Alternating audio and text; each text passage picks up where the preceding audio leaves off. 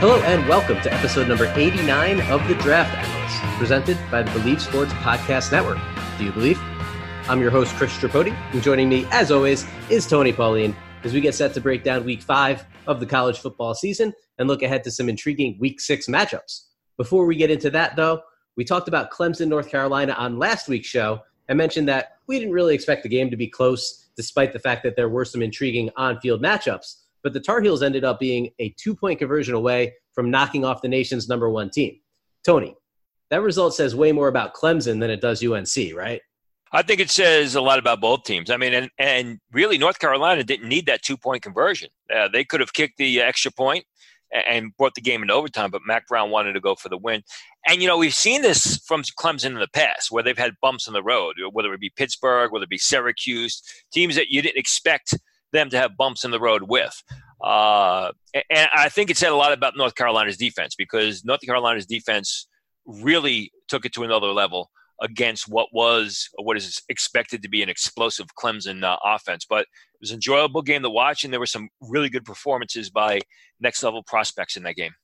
Absolutely. And I think a big reason that Mack Brown went for two there is he just didn't want to go to overtime against Clemson. He knew that even with the performance of his defense, that his team overall was overmatched. You kind of saw it a little bit in the second half, the early portions of it. And I think he just wanted that game to end right there and said, you know what, I think we have a 45 to 50% chance of getting this 2-point conversion and coming out with a win. And he handicapped those odds as being better than what overtime would have given them. Yeah, I think also, you know, coming off that, what was a really bad loss to Appalachian State the week before, I don't think anybody expected North Carolina to play the way they did. So I'm sure Mack Brown really beat the crap out of him during the week of practice and really gave him a good talking to after the Appalachian State loss. And he should be real proud of them the way they played against Clemson on Saturday.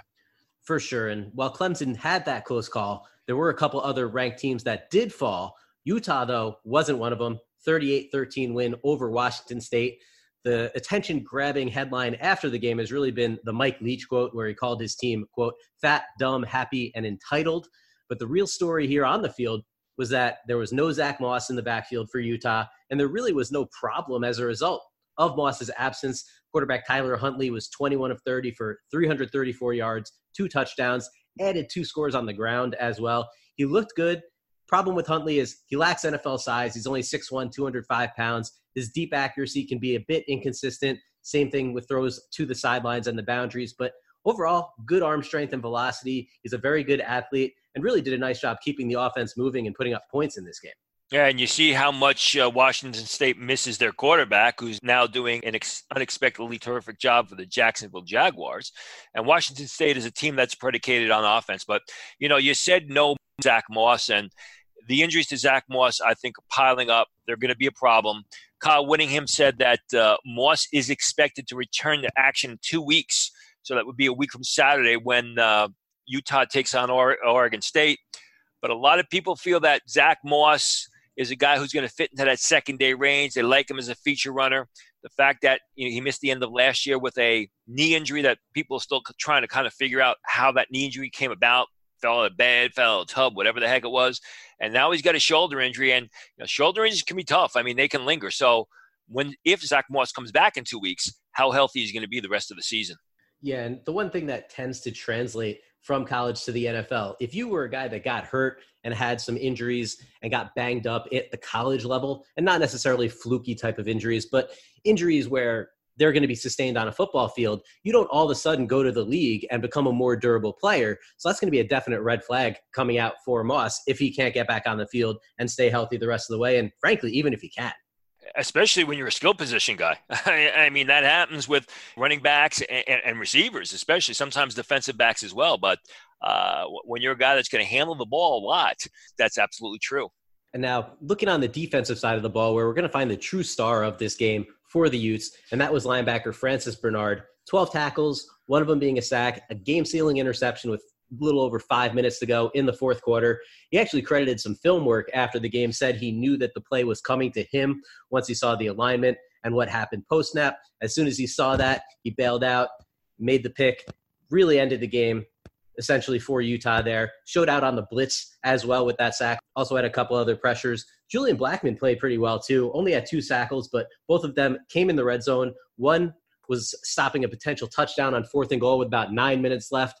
Read the dump to the running back, made a great play in the open field to save the touchdown. If Bernard's pick was the play that sealed the game, that tackle was the one that kind of set it up to be a long shot and set Bernard up to be able to make that game-ending play. But in the end, Blackmon aside, Bernard was really the star of that game late Saturday night, and he's a guy that we've been high on for a while now. Yeah, and just to repeat, I mean, this is a guy who was not even graded by scouts. We talked about him at the end of the summer in August when we did our Pac-12 preview, I believe second part, Pac-12 preview part 2. And it was the athleticism that he showed last year when he was on the field. And he wasn't on the field all that much last year because Utah had 3 good linebackers, 2 who are now in the NFL. But when he was on the field, you could see the playmaking ability. You could see the athleticism. You could see the potential. And like I tell everybody who were surprised by Francis Bernard, go back and watch that Holiday Bowl against Northwestern, where he's covering receivers 30, 35 yards down the field. 37 tackles this year, 2.5 tackles for loss, 2 interceptions. You remember early in the season against BYU, he intercepted that pass early in the game, brought it back for a touchdown. Really developing into a complete 3-down linebacker. I said before a number of times, I think he's this year's version of Sione Takitaki, a guy that no one was talking about before the season. He's going to move up the boards with his play, and I think he's going to end up in the second day of the draft. Now, a ranked team that did lose this past weekend was Cal, falling at home to Arizona State 24-17. The bigger loss, though, for the Golden Bears is quarterback Chase Garbers. The shoulder injury is going to keep him out at the very least this week and probably beyond. And there's a definite drop-off under center to Devin Modster, the former UCLA signal caller. Tony, anything more on Garbers' injury that you know about?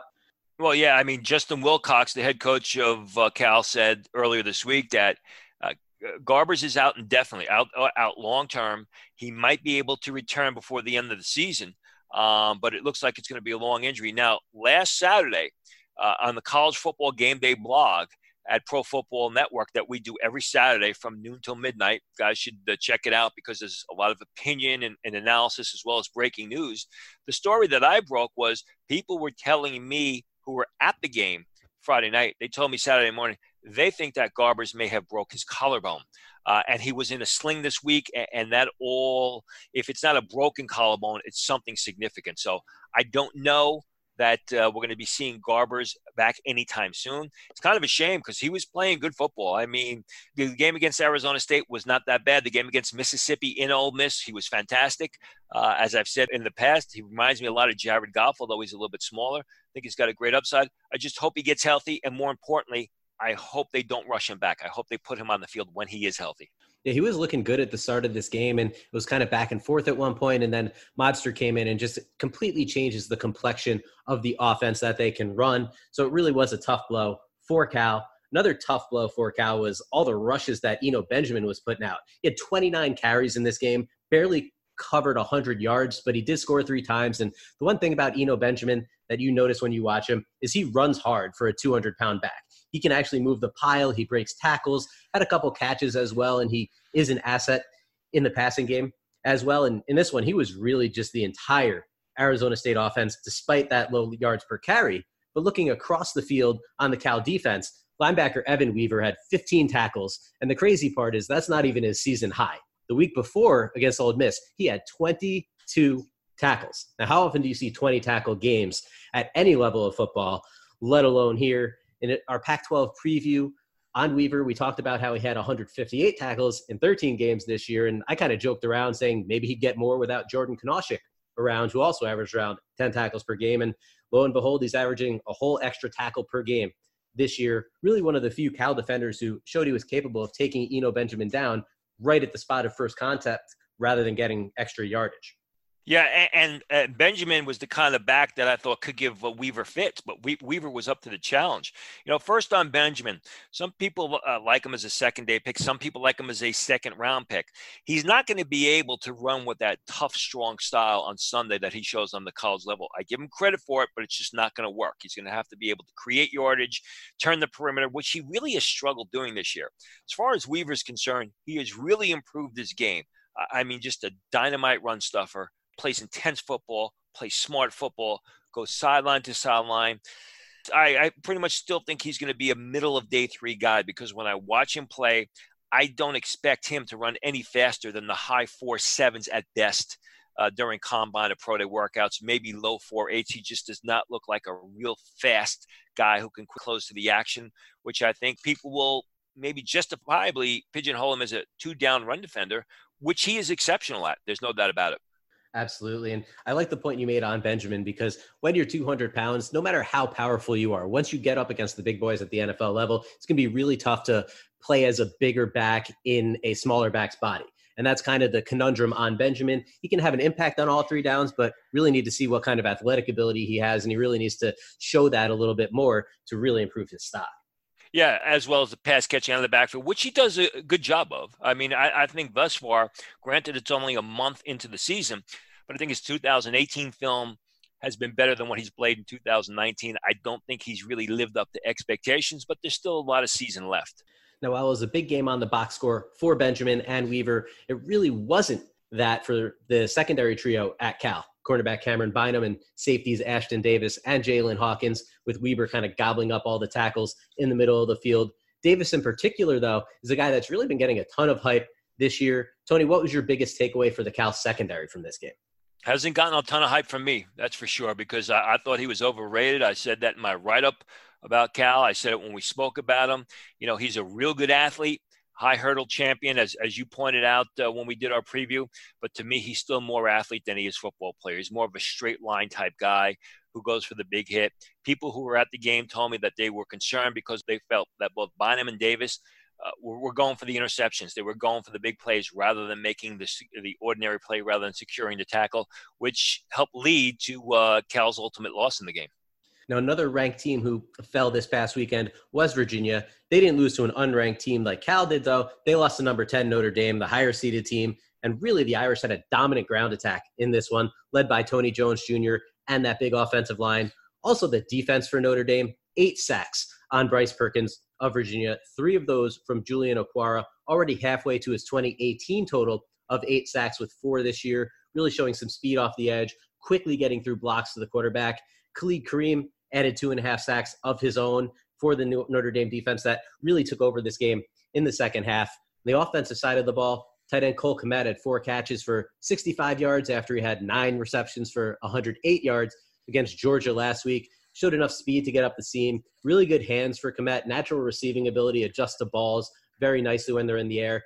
Not really a great athlete in terms of what he's going to do is splitting the seam. Shows just enough speed, but not blazing speed for a tight end by any stretch of the imagination. Tony, what did you see from Notre Dame here? Yeah, I mean, defensively, they got some great athletes up front. They've got some terrific athletes on that defensive line. Everyone's going to fall in love with Okwara as we move through the draft process because of his athleticism. I'm a bit concerned about his instincts, but he can rush the edge, which is going to make him a relatively high pick. Khalid Kareem, another guy who, is he a defensive tackle? Is he a defensive end? He's a playmaker, and he's a guy who goes very high. Don't forget about Dalen Hayes, the guy who comes off the bench because they've got such depth at that defensive end position.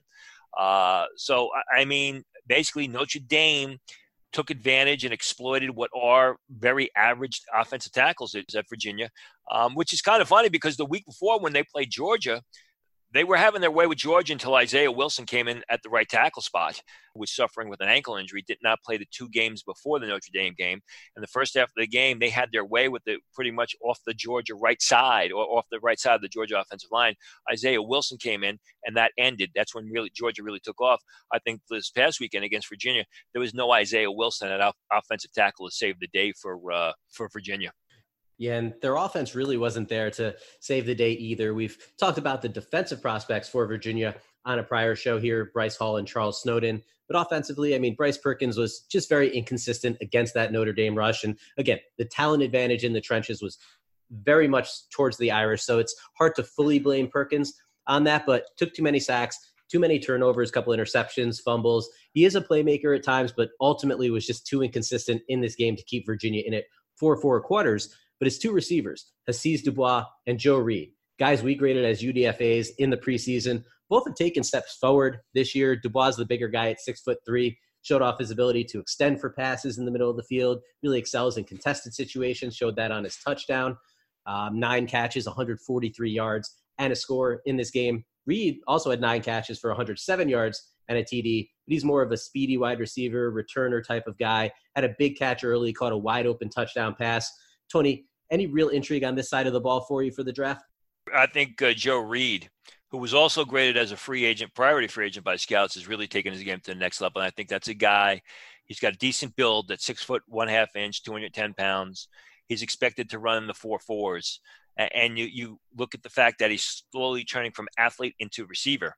If he continues to play the way he does, you got to expect to see him in a postseason game, definitely the Shrine Game, possibly the Senior Bowl. And then if he has good workouts prior to the draft, which I expect him to be, I think he's definitely going to hop into the last day of the draft.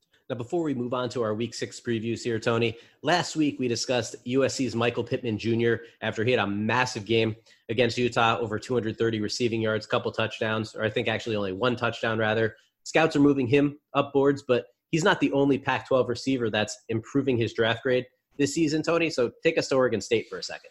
Yeah, Isaiah Hodgins, a guy that we spoke about when we did our Oregon State preview, because Oregon State really does not have that much talent on the field, although they're playing decent football this year. They're playing competitive football. Hodgins is a guy who I graded as a free agent. He goes about 6'3", 205 pounds. He looks imposing on the field. He makes some incredible receptions. Thus far this year, he's got 33 receptions, 6 TDs during the team's games, way ahead of last year's pace. There were some people out west who really like him, some scouts who really like him. I still have my concerns about him. Yes, he's big. Yes, he makes a lot of acrobatic type receptions. Yes, he wins out for the contested throw. But I just don't see a guy that's got a lot of quickness, a guy that's got a lot of speed. He shows no burst in his game. Everyone is going back to the film of last week's touchdown grab where he basically stuck his hand out and stabbed the ball out of midair. It was a great catch. But if you look at everything that happened before the catch, slow as molasses getting off the line, didn't run a good route because it doesn't show any quickness. Now, when I look at the guy, I think he's a 4.6 guy. People have told me that they think that if he has a good year, he will enter the draft. And then when he goes to the combine, he'll run in the low 4.5s. That remains to be seen. Definitely a good pass catcher. I just don't know that he's that much different from the Hakeem Butlers or the Alan Lazars or some of the bigger receivers who won out for contested throws and made a lot of acrobatic receptions on the college level, which doesn't always translate well to the next level, or at least doesn't translate to a top 100 pick or a first or second day pick. And especially if he's going to run around 4.6, because, we saw a guy like Hakeem Butler who was crazy productive at Iowa State, really made a lot of plays, but as you said, a lot of contested situations, and he ran about a 4.5. Low 4.5s. Yeah, low 4.5s. Yeah, so he ends up going in the 4th round, and then you have Isaiah Hodgins, who's a similar type of player. We don't want to, blanket all these guys together, but he's going to be a 1/10 of a second slower. It's really hard to see him making any sort of push for the top 100. And a little note on Hakeem Butler, which I had been saving. Hakeem Butler was on injured reserve now for the Arizona Cardinals, and I was told that really it was sort of the Arizona Cardinal franchise was kind of happy that they had to put him on injury reserve because he wasn't really doing all that well in camp. He wasn't standing out. So again, it's a situation where you got a bigger receiver who's able to just physically beat down opponents and make a lot of great catches on Saturday that's not going to fly on Sunday. Yeah, all the camp hype in Arizona was strictly around Keyshawn Johnson, a guy out of Fresno State that we talked about a lot here, the last drafted of their 3 receivers, and the guy who ended up getting the most camp hype. He's getting the most playing time right now. So, it doesn't, in the end, matter sometimes whether you take a guy in the 2nd round like Isabella or in the 4th round like Butler. You have to perform when the pads are coming on, and that's what's going to get you playing time. And in Keyshawn Johnson, a guy who runs good routes, separates from defenders through his route running, does the things well to be successful on Sunday that, Hakeem Butler just doesn't show the ability to do. And that's not that I hate Hakeem Butler. It's just a matter of, some guys have the skill set to stand out on Saturday. That just does not project well to Sunday. Yeah, and in a lot of cases, the NFL, as we see every year, it's trending more towards guys who can separate with their routes rather than win those contested balls. Enough about that, though. We'll get to our Week 6 previews in just a moment. But before we do, please support The Draft Analyst by subscribing on iTunes, Stitcher, Google Play, or any of the big podcast platforms. You can also find us at Believe.com. Leave us a rating and a review. And if you have any questions you want answered on the show, tweet us at Chris Tripodi, at Tony Pauline, and at Believe Podcast to get in touch with the show. Now, the first matchup on our mind for this upcoming weekend is Arizona at Colorado. Now, the big news or the big story heading into the game is Wildcats quarterback Khalil Tate is questionable due to an ankle injury and a hamstring injury, missed the UCLA game. But the intrigue here outside of Tate is the Buffalo's offense against the Wildcats defense, specifically wide receiver Laviska Shenault and quarterback Steven Montez against Arizona corner Jace Whitaker.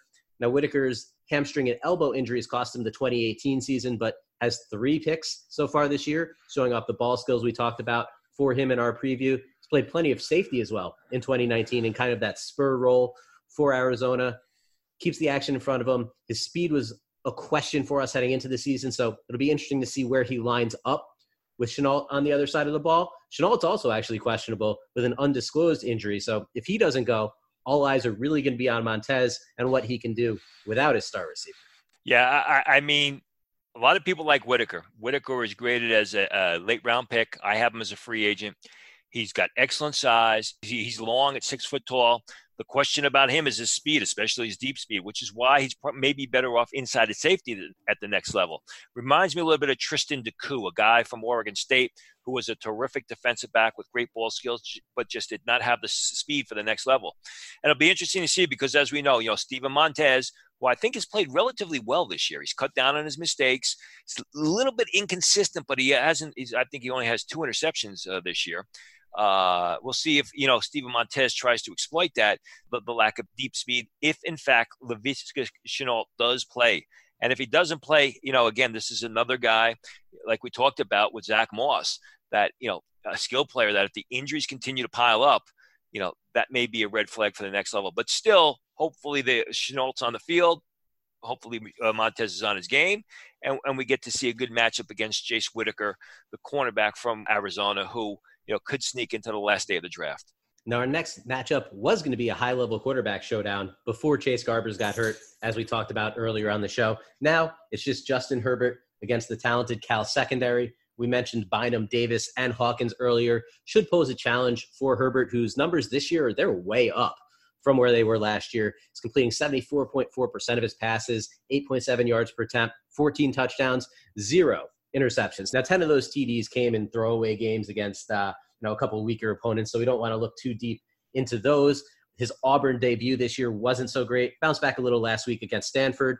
But despite having the highest senior grade entering 2019 that scouts have given out, which we reported several months ago, many now have him behind Jordan Love, in addition to Tua Tagovailoa in their quarterback rankings. So we should also obviously watch Evan Weaver on the defensive side of the ball for Cal. He's tackling everything in sight. Is this kind of a game that could be a statement game for Herbert against a talented back seven, Tony? Well, it's also a statement game it could be a statement game for Cal with their back seven, especially their secondary that's got to get it back into full gear. First thing I got to correct you on, Herbert got one of the highest grades in recent times. He didn't get the highest grade of all time, but he got a higher grade than any senior quarterback that's come into his senior season, I believe, the last 5 to 10 years. So the grade was pretty significant. It just wasn't the highest of all time. I think this is a big game. We talked about Jalen Hawkins and Ashton Davis before, the safeties from Cal. We talked about Evan Weaver. Obviously for Herbert, the problem with him is he just can't seem to finish. I mean, that's the difference between him and Tua Tagovailoa. I mean, Tagovailoa comes through in the big spot. He comes through in major pressure situations, whether it be the SEC title game, whether it be a national championship game where Justin Herbert seems to struggle and can't finish regular season games, as we saw against Auburn. Doesn't mean he's a bad quarterback. It just means that he just can't seem to come through with a high-pressure situation. What's going to be interesting here is this. Oregon has one of the more underrated tight ends in the nation, and Jake Breland, a guy who I believe was either a week 2 or week 3 riser for me at Pro Football Network. He's a guy that's got outstanding measurables, 6'5.5", 240 pounds, runs in the 4.7s. If you remember last year, one of the reasons Justin Herbert gave for returning to Oregon was that his brother was going to be a true freshman. His brother was a 5-star tight end. His brother has done nothing this year, whereas Jake Breland has really improved his game, is really starting to produce, and is really starting to turn from an athlete into a football player. Presently, he leads Oregon receivers with 265 yards, 5 touchdowns, and 18 receptions in 4 games. You want to see how those Cal safeties, Ashton Davis and Jalen Hawkins, do covering Jake Freeland. I think the other story here is I'm a big fan of Cameron Bynum, the cornerback from Cal. The big story here is, does Juwan Johnson of Oregon finally return to the field? Juwan Johnson was a terrific receiver for Penn State in 2017. His game really slid off last year. Transferred to Oregon, was expected to do some big things. I had him graded as a 6th, 7th round pick. Scouts had him graded as a 7th round selection. Hasn't played this season because he's been injured. Coach Mario Cristobal of Oregon said on Monday that he's going to be cautious about the possibility of Johnson playing this weekend due to the lingering effects of his injury. Hopefully we'll see Johnson back on the field. I know that Justin Herbert would like to have him back. It's another target for him to throw to, and it'd be a good matchup against Cameron Bynum, the cornerback from Cal. Absolutely. And we mentioned Justin Herbert not really stepping up in big pressure type of situations. I mean, this game has an 18-point spread on it. So it may not be that game where we're going to see that type of situation for Herbert to thrive in. Maybe Cal keeps this close. Maybe without Chase Garbers, maybe Devin Modster comes in and is able to keep this game close. I'd be a little surprised, but if this game does stay close, that's exactly what you want to see out of Herbert, is him taking control in a game like this where there is secondary talent on the other side of the ball, where it is a close game, and where overall he can be confident that the other offense probably isn't going to match him at the end of the game. So if you don't see that from Herbert and that situation arises this week, that's kind of a bit of a red flag. Well, they shouldn't match him because without Chase Garbers, it's a big drop-off to Modster. Plus the fact is Oregon's got some real good defensive prospects that they line up. Jordan Scott, the defensive tackle, big nose tackle, 330-pound player. They've got some good cornerbacks and safeties. Obviously, they got the 2 linebackers there, Troy Dye and Lamar Winston. So, I think it's going to be a game where Cal may have difficulty moving the ball or getting into the end zone. Now we'll end the show with one of 3 ranked matchups this week. Michigan State heads to Ohio State. Lots of draft intrigue in this one. We'll start with defensive end Chase Young, who already has 8 sacks, leading the FBS right now, really looking like a top 5 pick. The Spartans' talented offensive line is going to have its hands full with Young. They do have several draftable prospects along the front. The lone day 2 grade we have is their center, Matt Allen. They'll need to keep Young away from Brian Lewerke if the Spartans hope to move the ball. And their receivers, 2 guys that we like as later round picks, Darrell Stewart and Cody White, are going to need to get open against these star Ohio State corners. I mean, Damon Arnett and Jeffrey Okudah, they are absolute studs. Both have a good chance to be first-round picks in next year's draft if they declare Okudah is still very young, so there's always the chance he goes back to school. But in reality, good luck to Michigan State trying to create offense here against this Ohio State defense. Well, good luck to Brian Lewerke, who I'm not very high on. Some scouts think he's a last-day pick. I have him as a free agent. And you just mentioned 2 cornerbacks from Ohio State, Damon Arnett and Jeffrey Okudah. Don't forget, Sean Wade's a redshirt sophomore. I have him graded as a 3rd-round pick right now. Jordan Fuller, the safety, who played incredibly well in 2017, watched his play fall off last year. He's starting to get it back on track. And, you mentioned Chase Young. Don't forget about the Ohio State linebackers. I mean, Turf Borland, Malik Harrison, who I think is going to be a middle-round pick. Baron Browning is a terrific linebacker, can't even get on the field because they got so much talent on there. Pete Werner, the other outside linebacker. It's going to be tough sledding for the Michigan State offense. I do like their receivers. I especially like Darrell Stewart. I like him as a guy who can line up in the slot, line up out on the flanks, guy who can be used to run reverses, be used as a return specialist, comes up with the big reception during the game's important moments. We'll see if Lewerke's got time to throw the ball. Yeah, I mean, this Ohio State defense, as you mentioned, is absolutely loaded. Something we're really used to seeing from them, but this year I think especially so. If we flip it to the other side of the ball, we're going to really want to watch running back J.K. Dobbins against this top-notch Michigan State run defense. Shut down Eno Benjamin several weeks ago in a game we discussed on the show. Dobbins, 92 carries this year, 654 yards, and 5 touchdowns. 2nd in the FBS in rushing. So he's having a really, really nice season now that he has a little bit more of the backfield share with Mike Weber gone to the NFL. Michigan State, though, 4th in team rushing defense, led by linebacker Joe Bacci and a bunch of late-round defensive linemen. Tony, can Dobbins stay hot here? Remains to be seen. I mean, they've got some decent players on the Ohio State offensive line. They're not as dominant as they've been in the past. I like J.K. Dobbins. I mean, he's just a complete back. You talked about his ball carrying. He's a solid pass catcher out of the backfield. I did a show for an Ohio State radio station a couple of weeks ago, and I mentioned how against Cincinnati late in the game when Ohio State was up by 28 points, it was a quarterback option, and J.K. Dobbins gets out, despite the fact his team is up by 4 touchdowns, and just lays out the linebacker and opens up the running lane for Justin Fields. So that tells you what kind of player Dobbins is. And you're right. They're going to be up against it because there is a lot of talent on that Michigan State front seven. You mentioned Joe Bacci. Antoine Simmons, the other linebacker, he's a guy who I have graded as a 5th-round pick. You look at that defensive line, a lot of people like Raekwon Williams as a middle-round pick. Kenny Willekes is graded anywhere from the 3rd round to the 6th round. I like him as a college defensive end. I think he's a very intense guy. I just don't think he's got the athleticism that translates well to the next level. Naquan Jones, a redshirt junior who some scouts think could eventually develop into a 3rd-round type of prospect. And Jacob Panasiuk, who really is not mentioned by a lot of people. I do have him graded as a potential late rounder. He's a guy who consistently makes plays on a football, plays with his head, with his heart. It's going to be a good battle up front between Ohio State offense and the Michigan State defensive front seven. A lot of NFL talent there. Absolutely. And I mean, talking about Dobbins, as you said, he's a 3-down back. He doesn't wow you with athleticism or wow you with power, but he does everything very well. He's just a solid all-around player with good rushing instincts, just a guy that you want on your football team. Maybe he's not a 1st-round type caliber running back, but he's definitely a guy that you want and a guy that can be a future starter in the NFL. The question, too, is whether a lot of his rushing numbers are kind of improved by the fact that he's now playing with Justin Fields rather than Dwayne Haskins.